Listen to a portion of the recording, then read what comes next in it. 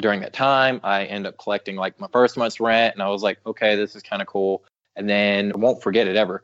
I end up collecting the second month's rent, and all of a sudden something clicked in my mind. I was like, I'm getting paid more or less for not doing anything. Like I'm just holding a mortgage is all I'm doing. And at that point, it intrigued me. And so I was like, this is cool. How can I replicate this again?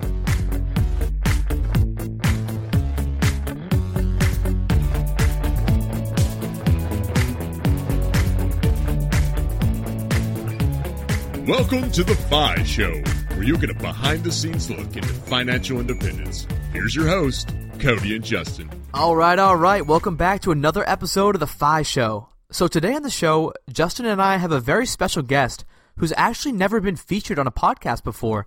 I mean, this guy is just crushing it on so many levels, and Justin and I were fortunate enough to meet him at Camp 5 South in Little Rock, Arkansas. Yeah, he was actually my roommate down there, so I was very lucky for that. And I mean, this guy is the real mailman, way cooler than Karl Malone. Oh, man. So just a quick background on Jimmy. This guy's a mailman by day, he has 5 rental properties, and he is cash flow fi by a huge margin. He can quit his W-2 job tomorrow if he wants, but he is just the true definition of a hustler. Yeah, this guy's got house hacking, he's got ingenuity, he's got this self-starter mentality, he's got it all, and he's probably actually around bebopping listening to this episode, delivering mail, looking for his next grab. And so without further ado, let's take it over to the man himself. Let's go, Jimmy. Well, where my life journey kind of begins, it doesn't start off in a happy place, unfortunately. But when I was roughly 4 years old, my father was murdered. Rewind a little bit right there. I'm from New York City, or a little bitty town outside New York City, Sleepy Hollow, New York. Mom met my dad. They got married, moved out that way. And dad goes off to Desert Storm, and then he comes back. Well, when he comes back, he wanted to become a cop in the city. My mom said, absolutely not. We're not going to do that. If anything, we're going to go back to my home state, Arkansas, and you can become a cop out there. So we migrate, down south, moved to Arkansas when I was about 2.5, 3 years old. And during that time, my dad, he had this Mustang. Well, my mom wanted him to get rid of it because we have a kid, we have a family now. His name was Jimmy as well. And Jimmy, you have to get rid of your Mustang. So he goes out and he attempts to sell it and all that. And during that time, he gets, word that he's going to become a Little Rock cop. He has 2 weeks before he goes through the academy. And what ends up happening is he finds a guy to buy the car from him. Well, unfortunately, he goes to sell the car, and the guys that were going to buy the car from him, they end up robbing him. Well, they end up accidentally killing him and then dropping his body off, a couple blocks down the road in garbage bags. It takes us about 2 or 3 months to find him. And at that point, during that time, my mom, is going mad and crazy, trying to figure out where her husband is and everything. Anyway, what ends up happening, we end up finally finding him and everything. We bury him. Well, during that time, my mom, she just goes into a deep depression. She, turns to alcohol, drugs, and just growing up, it was just chaos. Like between kindergarten and second grade, I missed a whole year's worth of school just because my mom wasn't able to just get me there. And so I missed a lot of the foundation and things like that in elementary and all that. During that time, luckily my grandmother, she lived in Sherwood, Arkansas, and she would come and more or less, kind of save me from the chaos. And so I'd go back and forth between my mom and my grandmother all the time, just growing up all the way until I was about 12 years old. And I'd see over when I was with my grandmother, everything was happy and go lucky. Like they're middle-class family and everything was generally positive. We went on trips, things like that. We went to Colorado, we went to Florida, and things like that. And every time I hung out with them, everything was fine and dandy. When I went back to Jacksonville with my mother, things were, chaotic, depressing, misery, and just not a fun time. And so around when I was about 9 years old is when my mother ended up having my younger sister. Well, during that time, I missed a whole nother year's worth of school because I was taking care of my little sister and practically raising her until she was about the age of 2. At that point, my grandmother finally intervened because we're in and out of the court systems all the time, just because of, not missing school and just, the dysfunction and everything. And at that point, that's when my grandmother finally intervened and, basically more or less took us in her household. We started living with her when I was about 12 years old, and, things were on the up and up. At that point, my aunt, she lived next door. And so I got to, spend a lot of time with my cousins and everything next door. And they came from, a middle-class family. For the most part, they all worked at the post office, and they just, I don't know, they went on vacations. We cooked dinner every night, and everything was lovely. During that time, my aunt, she had a boyfriend, and he basically taught me, more or less how work ethic and things like that from 12. We owned some property down on the Arkansas River. And so we had to go down there, and my grandfather, he had a bunch of old, mechanics and things like that. And so we'd go down there, and he taught me more or less how to scrap metal and take, air conditioner apart and, tear the rubber off copper wire, and we'd go and turn around and sell it. And so he taught me more or less how to work and do that. And so I did that from age 12 to about 14. He taught me how to chop firewood. There was a tree in the front yard. And more or less, he just taught me how to work. And so it's my Uncle Tony, and he just more or less instilled this work ethic, how to make money and things of that sort, the value of saving money and, just putting everything back because at the time when I turned 16, I wanted a vehicle, and I was going to have to save up and build towards that and all that. So from age 12 to 16, I was able to amass about $5,000 just working, chopping up metal boxes and things like that, chopping firewood and just doing all ins and out jobs for people. And so when I turned 16, I was able to purchase my truck. It was a 1992, a Ford Ranger. We called it the Danger Ranger back in high school. And so, but anyway, during that time when I was about 17, that's when my grandmother passed away, unfortunately. And also during that time, my grandfather, he developed Alzheimer's really bad. And so I was constantly helping my grandmother, take care of him and all of his, his illness and everything, because he just, he more or less lost his mind. So unfortunately, he was a big businessman. He had a boat marina. He had a wood shop.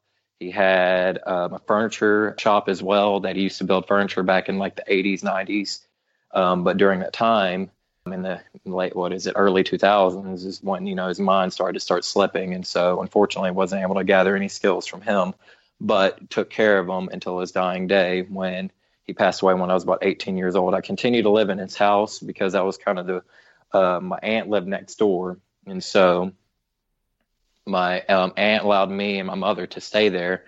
And during that time, my mother did end up, shaping up and things like that once my grandmother unfortunately passed away. And so me and her, we took care of my grandpa until his dying day when I'm 18 years old. And then at that point, moved into one of my mom's friend's houses. She had 5 Dalmatians. It was horrible. She smoked like a freight train. She also had a grow operation in her house, which that was interesting. But during that time, because I knew at a young age when I was about 14 years old, I don't know, the chaos and all that with everything that my mom was living, I did not want that out of life. She taught me that lesson right there. I learned more or less through her hardships and her, downfalls and things. I did not want that life for myself. I looked at my aunt and as an example, and they seemed to have everything more or less together in life. They had their problems and things like that. But for the most part, everything was always happy. And, they cooked dinner every night, went on vacations. There was never any worry about where our next meal was coming from or anything like that.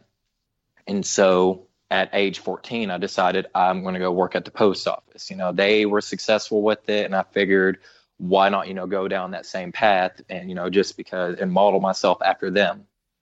So during that time, I started studying for the test. At age 16, I created a postal profile in order to, more or less try to get my foot in the door. So at age 18, I was eligible to take the test. I went and took the test, scored a 96 on it, and they were only hiring 4 people. I was the third highest score on the postal exam.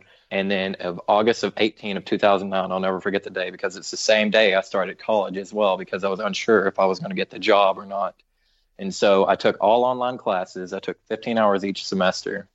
And I'll never forget, like, more or less not having a social life whatsoever. Like, all my friends disappeared because I had 15 hours online of classes. I was starting this job at the post office, and it was part-time, working 70 hours a week. Yeah.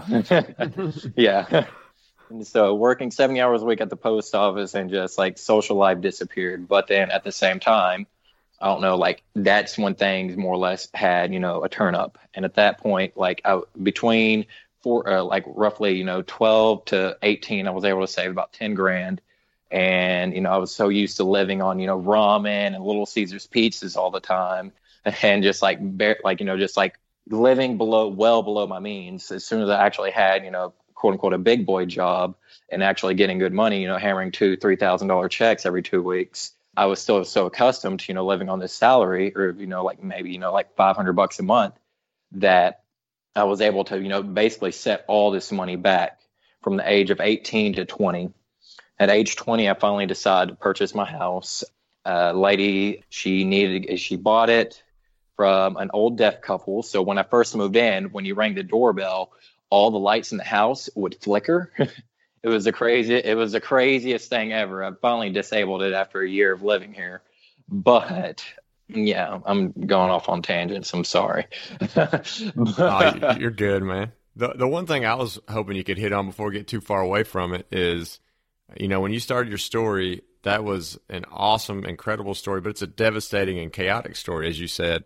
And I'm just curious to see, how do you think that those moments affected the way you view things like money, work, time? How did that play into this, this path that we're probably going to start unveiling as you continue your story? Well, for sure, like, it has shaped and molded me in a bunch of different ways. Like, when I was younger, I was for sure a lot more envious, jealous of others, because, like, I'd see, like, my friends and things like that, and their parents would always, be giving them things, money, vacations, and just everything, all their needs, they more or less would always get. And, like, as I've gotten older, like, I've gotten away from that envy and that spite and things like that, just as I've matured. But, like, growing up, it more or less has given me, like, a scarcity mentality to some degree, just because, like, as a kid, like, I did not have a lot. And so, like, when I did receive things, like, I would normally, like, kind of, shell away and, tuck away and things like that. So it's naturally has created me, or made me into a more or less a saver more than anything, like, more or less saving for a rainy day and things of that sort. That's a good segue too. As somebody who grew up, definitely did not have that story, but I did come from a background where we didn't have a lot and very little at times. And I kind of find myself having that scarcity mentality sometimes too. And what I'm curious is, do you think you're ever going to have a problem turning that off? Now that I've been doing this for a while now, like, the scarcity mentality, like, I've been able to shut it off more or less. Like, it's still there in the background, that more or less, like, is a regulator and the governor that, keeps everything in check and all that. But I'm at a point now in life where, when it comes to splurging and things like that, like, I'll go out and I'll purchase something that I think, that will benefit my life and, make things easier and things of that sort. And so, like, I'm just in a different place than I was when I was a kid. Like, when I was a kid and everything was always hectic and chaotic. Well, luckily now, as I've gotten older, I've been able to kind of, like, push all the chaos and all the unfortunate events and things like that out of my life. And so now I don't struggle with it near as bad, just because, like, if I want something, I go get it. But I'm a simple man as well. So, like, my needs and my wants are, like, I don't know, not that much. And so, I don't know, I don't really struggle with it now, but then that's just because I've been able to amass, the little bit of wealth that I have created for myself. All right. So, Jimmy, something that you just said is that you amassed a little bit of wealth and you just started getting your foot in the door or something like that. But when we talked down in Little Rock, Arkansas at Camp 5 South, I think you mentioned that you had 5 properties. Is that correct? Correct. Yes. So sir. I'd love if you could just get into how you acquired that first property and then how the other 4 came along, because that's not just a little bit of wealth. Like, that's a real estate investor at that point. All right. So so my first purchase in a house and all that, It was when I was 20 years old. Purchased a house that I currently live in, and currently house hacking as well. I have a roommate, and as it stands right now, when I was 23 is when I paid my house off. And at that point, I had no mortgage, nothing of that sort. And so, because like during that time, they end up cutting our hours back drastically at the post office. And when they did so, I was looking at my bills and I was looking at the mortgage statement, and I was seeing where I was paying all this money towards interest. And it bothered me. Like, why was I spending, $400 towards interest and only like 150 of it was going towards the principal? And during that time, I was making double payments and things like that because our checks, we were getting so much money and things of that sort at the post office. And I was able to amass the amount of money to actually pay my house off. And so I needed to save, I want to say it was like, I needed to save up like $9 more grand in order to pay my house off.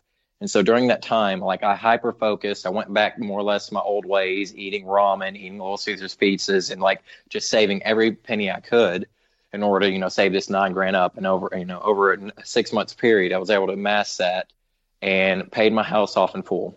At that point, had no mortgage because in my mind, I would rather pay myself the $400 in interest and just more or less gather that wealth again. Wait, Jimmy, hold up a second. All right. Just how much did you have left on that mortgage? Like, you paid your house off in full in 3 years? So, like, what was the price of this house and how much did you have on the mortgage? All right. So during the time, it appraised for, I want to say, $140. I purchased it for $125, and I put, I want to say, what was it, $45,000 down? Okay. On the house. So my mortgage was only $80,000. So it was really, small mortgage. So during 20 to, and I still had a little bit more money in the bank, but between 20 and 23 is when I was able to save roughly, $80,000 on the mortgage. Or save $80,000 in order to pay this off in full. Wow. So you had already saved up like 50 grand by the time you're 20 years old. That's incredible. Yes. It was roughly, it was a little under 50. It was like 47, 49 or something like that. Still. Not quite 50, but, close enough. And what kind of pay is the post office bringing in at that time? What was your salary looking like? So salary, we're hourly based. And during that time, like it was like seriously like $2,000-$3,000 checks every 2 weeks. And so doing, armchair math real quick in the calculator, between $52,000 and $78,000 each year. And so like my best year, I want to say I made $89,000 a year. And then like, I think my worst year during that time was, I want to say like 59 or something like that. Wow. Yes. And so, yeah, like I was saying, so when I was 18 years old, I was making a decent amount of money for my age. It's crazy because I made more money when I was younger working at the post office than I do now working at the post office. Like, I think this year I'm going to clear like $55,000. Is that only because of hours changing? Hours, yes. Okay. So now I work 40 hours and I go home.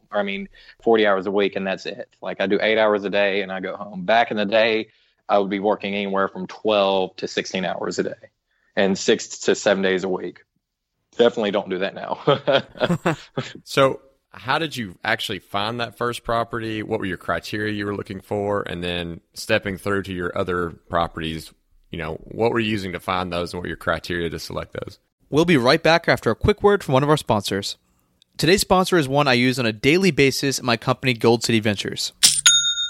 That is the sound of a sale in your Shopify store. But did you know that Shopify now also powers in-person selling?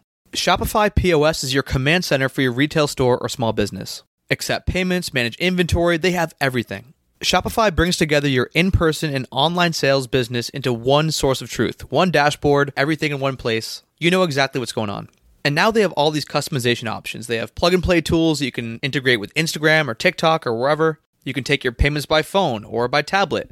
Shopify makes it easy. Plus, if you have any questions, their support team is there to help you. I know we have a lot of entrepreneurs in this audience, and Shopify POS just breaks down that barrier to accepting payments with your business. Sign up for a $1 per month trial period at shopify.com/FIShow, all lowercase. That's shopify.com/FIShow to take your retail business to the next level today. Shopify.com/FIShow. Now back to the show. Okay, so when it came actually time to buy my first property, so once I paid my house off in full and everything, my boss at the time, she dogged me. She was telling me all the time, Ridenhour, yeah, that's a foolish errand. You should never pay your house off because you need that tax write-off, blah, blah, blah. And I was like, Sherry, I just don't want to have to deal with, having a mortgage payment. Like, in my mind, like, I don't want to deal with that. It's just one more bill that I don't have to worry about. Well, you're shooting yourself in the foot. You don't have a tax write-off. Well, unfortunately, my boss, her husband passed away, probably a year after she told me that. Well, when he passed away, he had a handful of rental properties, and she came to me and she was like, Ridenhour, you're young, you're smart, you should buy my rent house. It has a renter in it already, and you need a tax write-off. I'm like, Sherry, I really don't want to deal with that, blah, blah, blah. I don't know anything about, real estate. I don't know anything about, how to manage tenants. I really don't have anything to do with that. And she was like, you should look into it, blah, blah, blah. So that evening I come home and I do a couple Google searches, like real estate. I want to say what I typed in on Google was how to manage rental property, and saw a couple forums pop up, and, a couple of them were BiggerPockets and things like that.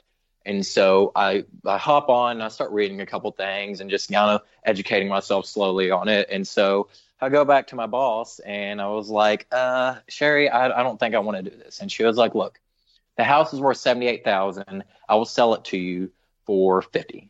And I was like, wait, why would you do that? That makes no sense to me, blah, blah, blah. And she was like, well, it needs a new roof on it and it has a couple things wrong and it's a little dated. So I go and I check out the house and everything. And for the most part, like, it looked fine. It did have a bad roof and everything. It was dated, but the tenant that was currently living in it, she was happy as can be, and everything seemed fine with her. And so I decided, all right, Sherry, I'm going to get my tax write-off again. And that was in air quotes. But I'm going to go ahead. And so I go and I apply for a loan and everything. I had to put 20% down because it was an investment property at the time. So I think my loan on it was only like 30 something thousand. I can't remember, quote me on that. But I end up getting a loan for the house, purchase the house and all that. End up coming out of pocket and, putting a new roof on it. A new roof cost me about $3,000. So altogether, I had probably about I want to say 13 or 14,000 into this property. And during that time, I end up collecting my first month's rent. And I was like, okay, this is kind of cool. And then I won't forget it ever. I end up collecting the second month's rent. And all of a sudden, something clicked in my mind. I was like, I'm getting paid more or less for not doing anything. I'm just holding a mortgage is all I'm doing. And at that point, it intrigued me. And so I was like, this is cool. How can I replicate this again? And so I started doing a lot more research and listening to, more content and things like that. I got back on the BiggerPockets forums and, started reading more posts and things of that sort, found audiobooks. And the cool beauty thing about my job is I walk around all day. I walk about 13 miles a day. And while I'm walking, I have nothing but free reign to listen to podcasts, music, and things of that sort. End up finding the BiggerPockets podcast, started listening to their content on there, found Joe Fairless's Best Real Estate Advice Ever podcast. I really liked that one because it was in short little 20-minute snippets, and you got these stories. And I won't ever forget the first one I heard of that one, and it just clicked with me. It was about a UPS driver. And he was a UPS driver, and he drove at night, and during the day he would go and find deals and things like that. And he had about 9 properties that he managed type thing. And I was like, oh, that sounds similar to me. And he talked about how he just, listened to all these audiobooks and contents, and he listed off all these books to read.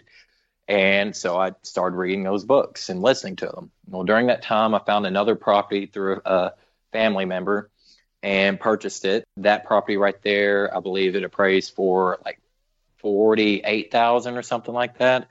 I was able to buy that one for $30,000 because it also needed, a lot of work done and things like that. So I got in there, painted, put new flooring in, new windows, things of that sort, and did everything myself, and got on YouTube, more or less, learned how to do all this stuff. And knocked it out and got a renter in it, started renting it out. And then third property came along due to an employee of mine, ex-employee of mine. He called me up and he was like, hey, Jimmy, I hear you're buying real estate.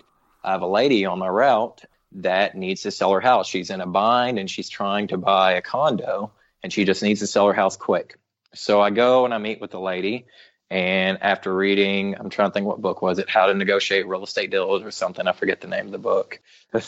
But after listening to it, I negotiate with this girl, and her house appraises for like $65,000, I believe, is what it appraised for. And she owed 20 on it, and she needed 22,000. And so she wanted a total of 42,000 on this house and everything like that.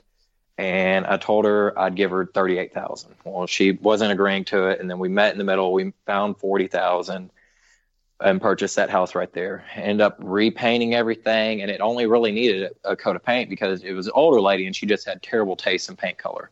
And so, yeah, she completely remodeled the kitchen, though, had brand new, beautiful cabinets in it and everything. It was a stunning house, and just added a new coat of paint on it and got it rented out. And so at that point, like, I decided, like, I want to start jumping in this like a lot hardcore. And so at that point, let all my employees know, like, hey, I'm purchasing houses, things like that. If you ever hear of anybody that, needs to sell a house in a bind or whatnot, please let me know. And so to this day, something that I do, I leverage out my employees. And like, anytime they bring me a deal, more or less, like, anytime, I tell them all the time, if anybody needs to sell their house because of divorce, family member dying, or anything of that sort, please let me know and I'll take you out to lunch, just you giving me that lead, and I appreciate you looking out type thing. And so I've done that a handful of times now, and actually meeting with somebody this Friday to actually discuss, potentially buying their house from them. Wow. I feel like the Postman network, you guys walk by every house probably in the town. So that's like the ultimate hack for finding real estate deals. Oh, yes. We deliver to every house in the United States, baby. And how about them calves, Jimmy, walking 13 miles a day? I'm just saying, they're looking pretty solid right now. Okay, so after this point, you're 3 houses deep, and you said you want to just get deeper into the rabbit hole. So what happens next, and how many houses have you acquired since that point? All right, since that point, I've acquired 3 more. Yes, the total of 3 more. And so what ended up happening is I started looking online, trying to find, because something they kept saying on BiggerPockets and listening to that content and everything, they kept saying wholesaling. People are constantly wholesaling deals and things like that. And so I'm like, I don't even know what wholesaling is, blah, blah, blah. So I started doing a little research and found it, what wholesaling was and the idea of it, and typed in a simple Google search of Arkansas wholesaling homes, blah, blah, blah. Well, we got 2 primary people here in the central Arkansas area, Justin Patterson and then Paul Thompson. They have, big online presence. My boy Paul. Oh, yeah, Paul Thompson. He's a podcaster at Radio Investor One. Very good guy. Meet up with him once a month. Met actually up with him last night over margaritas. And so, good guy. Good deal. Oh, yeah. And so, anyway, end up talking with Paul. He had a house that was he was wholesaling. And so decided to purchase it from him. I decided I'm going to try a flip for the first time, make some quick cash. So messaged Paul, talked to him for a bit, and end up, getting this deal under contract with him. And I want to say I purchased it from him. It was under $50K. I don't know the exact numbers. I want to say I purchased it for, 47 or something like that. Purchased it from him for 47, and I put about, like 20 or so in. When it was all said and done, after selling and everything, it took me about 3.5 months to, fix up and, get it listed and sold. And during that time, I want to say I made it was like a little bit under $18,000, almost $18,000. It was Wow. 17 and some change on my first little flip that I've done, and made some errors, went over budget by like $5K and things of that sort. But like, first time, learning how to do things and all that. Because like I was used to, doing rehabs on rentals. Doing rehabs on rentals are a completely different story than doing rehabs on a house to sell on the, on the MLS. Did you primarily just go to, a company, get them to do an estimate and contract it out all that work, or were you doing some of that work yourself? Okay, so that was the first time that I contracted, because for the most part, on my previous houses that I've had, I, did all the work myself, fixed it up and everything like that. Well, after reading, all the content and everything there and talking with Paul, he's like, farm that stuff out. Your time is more valuable than that.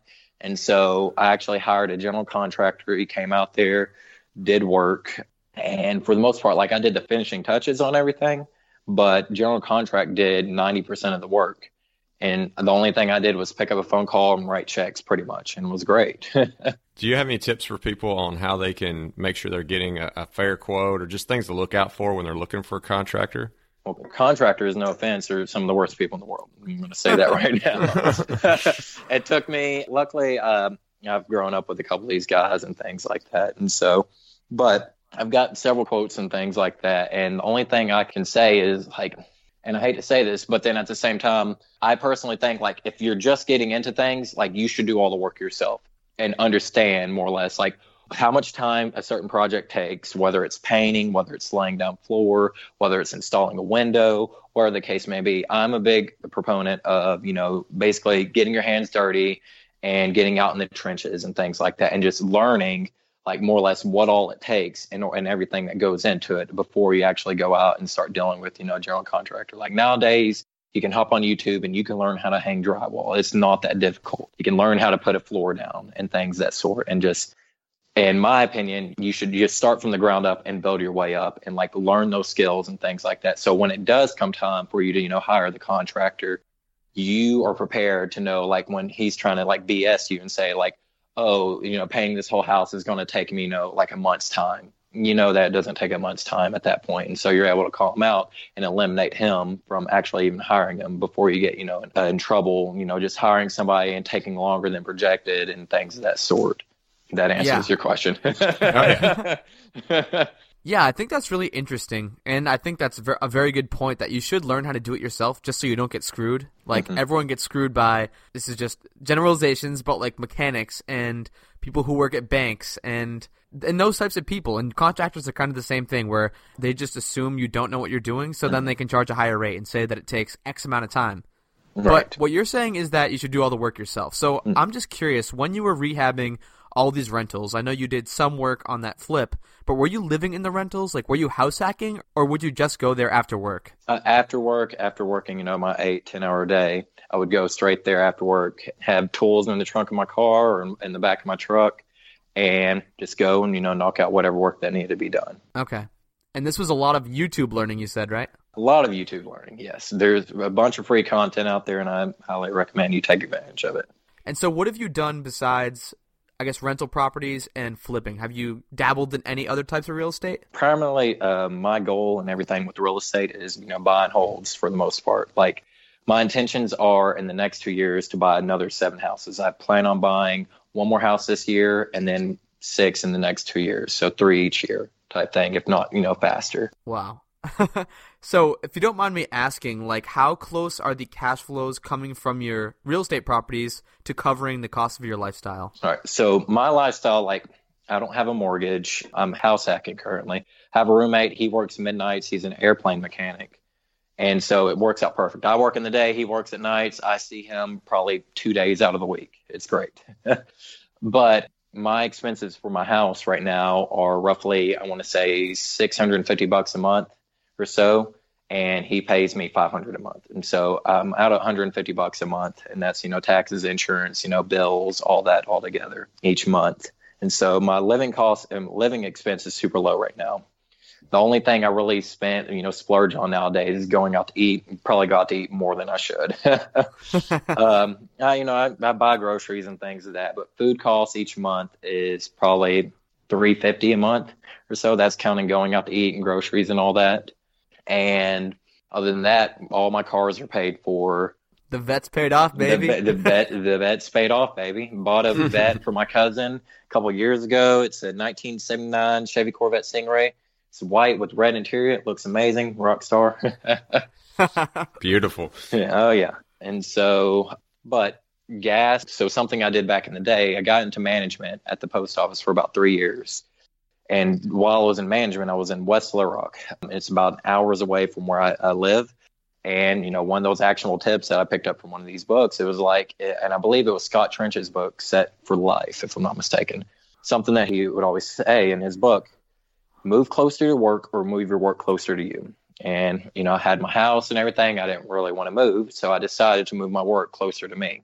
So I ended up transferring from West Little Rock for my management position to take a carrier position again out of North Little Rock. And so now I drive 10 minutes to work, 10 minutes back, and I can make a whole month on a tank of gas, roughly, sometimes tank and a half. And so for the most part, my expenses are super low. Like I spend anywhere from on the low end, I spend probably about $900 a month to on the high end, probably $1,500, maybe $2,000 if I'm going on a trip or so. And so how much of these real estate properties, after all expenses are said and done? After all expenses are paid, because right now I only have 2 mortgages. And so, but after the mortgages are paid, after setting back for, capital expenditures, vacancies and things of that sort, I believe I'm cash flowing. I'll pull it up right now. By the way, the spending app on iPhone is amazing. You should get it. So when it's all said and done, I'm cash flowing $2,000.24. Awesome. So it sounds like you're already there. Like your cash flow is matching what it costs to live already. Yes. Mm-hmm. And then I also have the post office income coming in to, basically pad the numbers. Man, you're just crushing it. You're like Superfi. It sounds like you've got a really good system going on. You've kind of figured it out. You started even branching out to different types of real estate. And all this works, everything I always hear from the real estate guys is a thing that's very important. And all this works if you have tenants and you have good tenants. So, and we're all about actionable tips here. So do you have any actionable tips for people on what you're doing to locate tenants and how you're making sure you're getting good tenants, and just some tips they could use for that? Well, okay, so I don't know if he's a blog, but he's a big guy in the landlord community. But Mr. Landlord, he has a spreadsheet, more or less.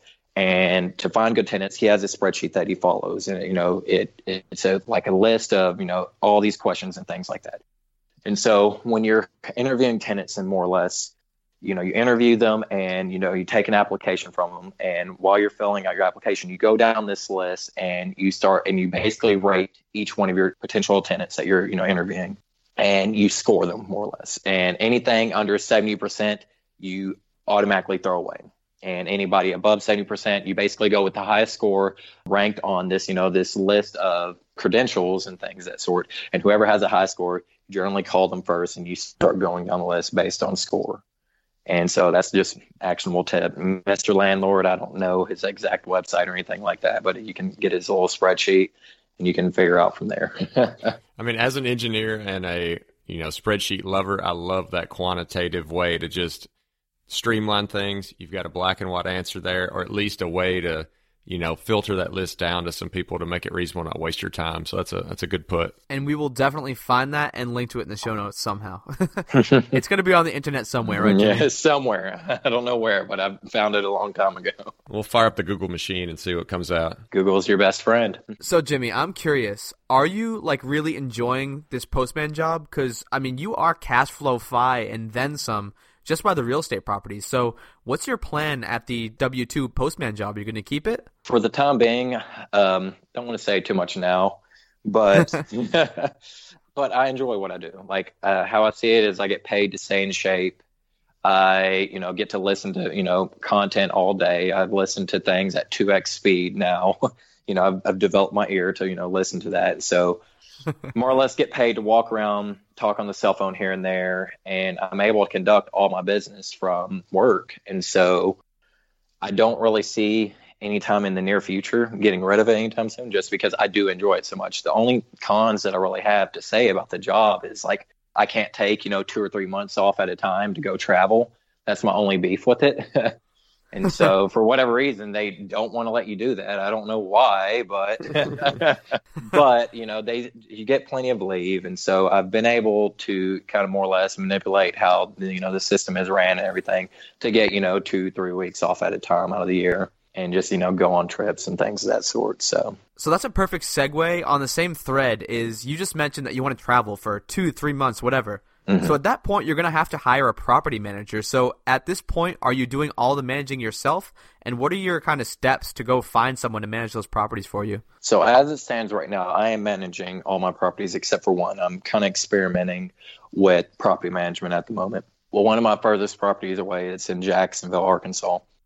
And I have it currently under property management. I'm enjoying it so far, and it was a Google search more or less, and, looking up on BiggerPockets and things like that and talking with people in the community to figure out, who is more or less, a good property manager in the, Central Arkansas area type thing. Found this property manager from there, and I've been working with her now for a little bit over a year and a half now, and I'm satisfied with more or less her work. The only issue is she only deals in the northern part of Central Arkansas to some degree. And so like she won't cover all my properties. So I'm still looking and searching kind of to streamline that and have all my properties under one umbrella type thing. But so far I've been enjoying the property management just because I talk with her probably once every quarter, just, check up on things, make sure everything's going smoothly, things that sort. But it's pretty hands off for the most part on that front. Are you also letting her look for tenants and even pick the tenants, or do you reserve the right to pick the tenant?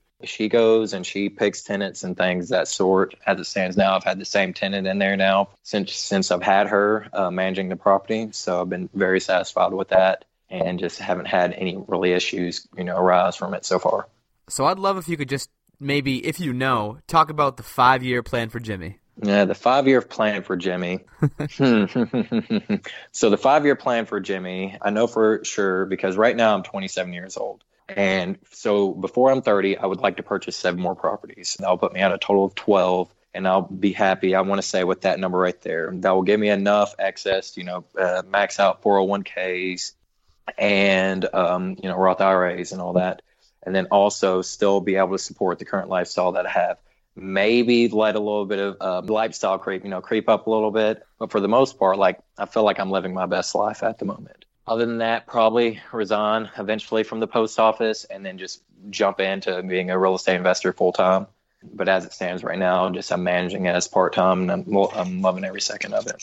Yeah, Jimmy, I mean, your story is just so incredible, and I love that we could get you on because you're one of the behind the scenesers. Like, you don't have a blog, a podcast, really a platform at all, but you're crushing it. Like, you're 27, you're cash flow-fi by your real estate properties. You still have your job where you're making upwards of $55,000 to $75,000 a year, and it's just so incredible. So I'm just wondering if there is a best place where people can kind of get in contact with you if you want them to. If not, I'll just chop this out.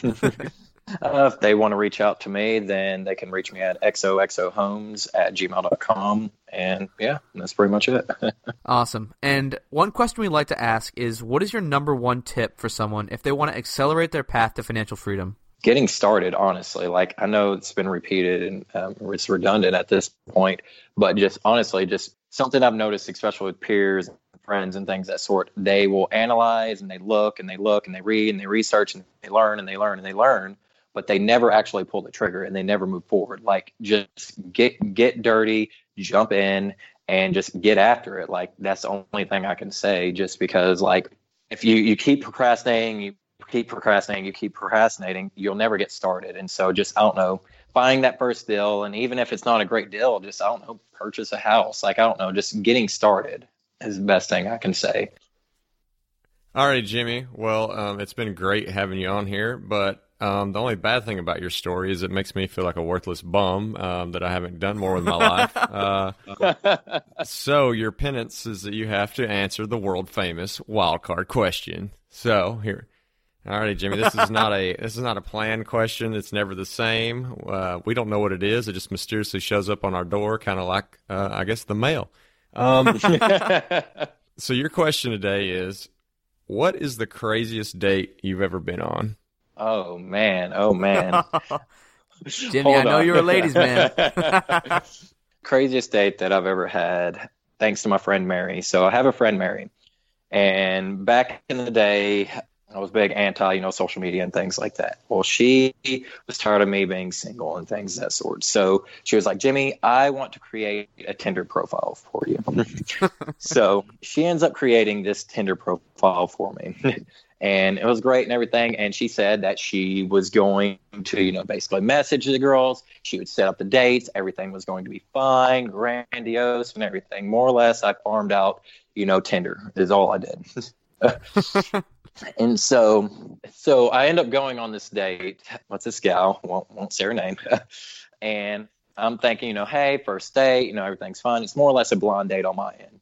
So I show up and, she's super ecstatic and, she hugs me. Everything's great like that. I'm like, whoa, she has high energy. Wonder what that's about.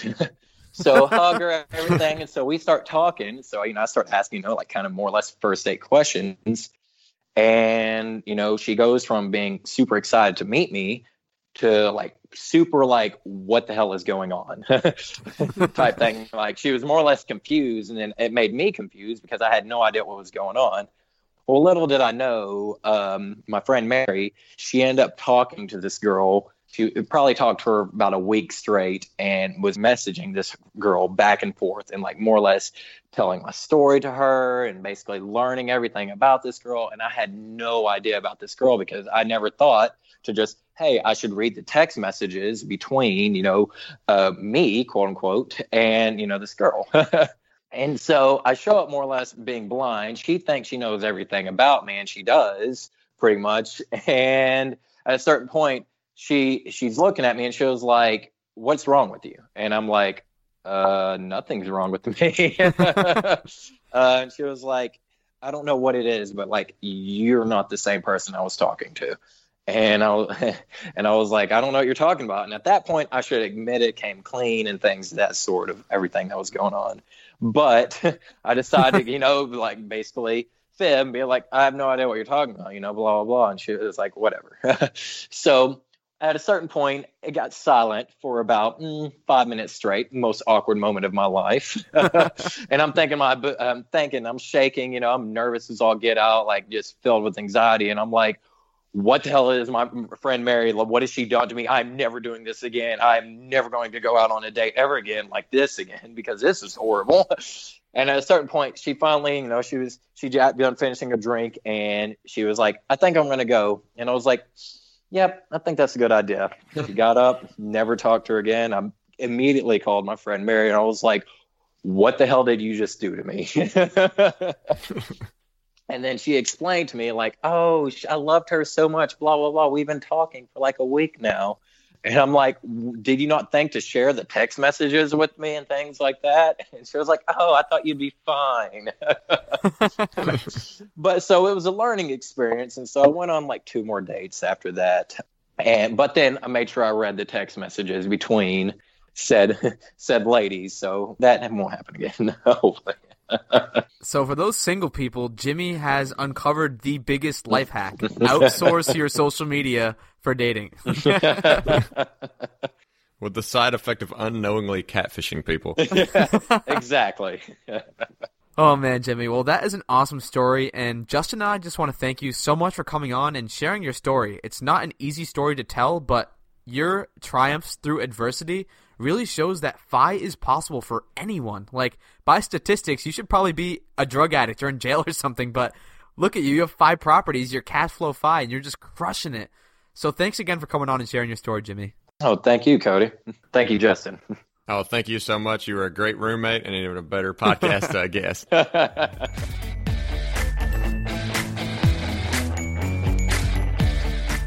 Justin, you know what's crazy to me? It's just how happy of a guy Jimmy is. I mean, he's been through it all, from the worst adversity, and now he is absolutely crushing it at 28. I mean, look at him. He has 5 rental properties. He has this awesome W-2 job. He's getting ripped calves walking 13 miles a day. No complaints at all. Yeah, I mean, this guy has really been through the ringer, but his positivity is not just in this episode. It's not just his love for real estate. I mean, this is genuinely a happy guy, and that's what we're all looking for in this whole financial independence thing. Yeah, we're looking for the money, but we're also looking to just be happy and content with our lives, and Jimmy has definitely figured that out. Yeah, and Jimmy's just living his best life. He's enjoying every single day, and you know what? Maybe when he gets sick of delivering mail, he'll stop. He has that flexibility because he had this FI lifestyle. He's keeping his expenses to $900 to $1,500 a month, which is super low to most people, but to Jimmy it's normal, and he's just kind of figured out this whole game and how to hack the best life he can possibly live. And most importantly, the vet's paid off, baby. The vet's paid off, and Tinder is outsourced. This guy's an optimizer on every front. Whoa! What's that sound? Uh-oh, Cody. I think it's time for the call to action. All right, Justin. So I think this one's a no-brainer. Just seeing Jimmy's demeanor, how he is, this week's call to action is to focus on your happiness and to remember that financial independence is not about the end goal. You have to enjoy the journey too and just be happy every single day, put your best foot forward, and live your best life. Dang, Cody, I thought the call to action was going to be something about calves. If you want to get just all the details on the show, head over for the show notes at thefishow.com/Jimmy. Join in on our Facebook community, thefishow.com/community. And then make sure you leave us a voicemail at thefishow.com/voicemail and let us know, who do you want on the next show? What'd you like about the show? Or, even though it's probably nothing, what should we change? And if you don't want to miss an episode, make sure you subscribe. Thanks for listening. See you on next week's episode of The Fi Show.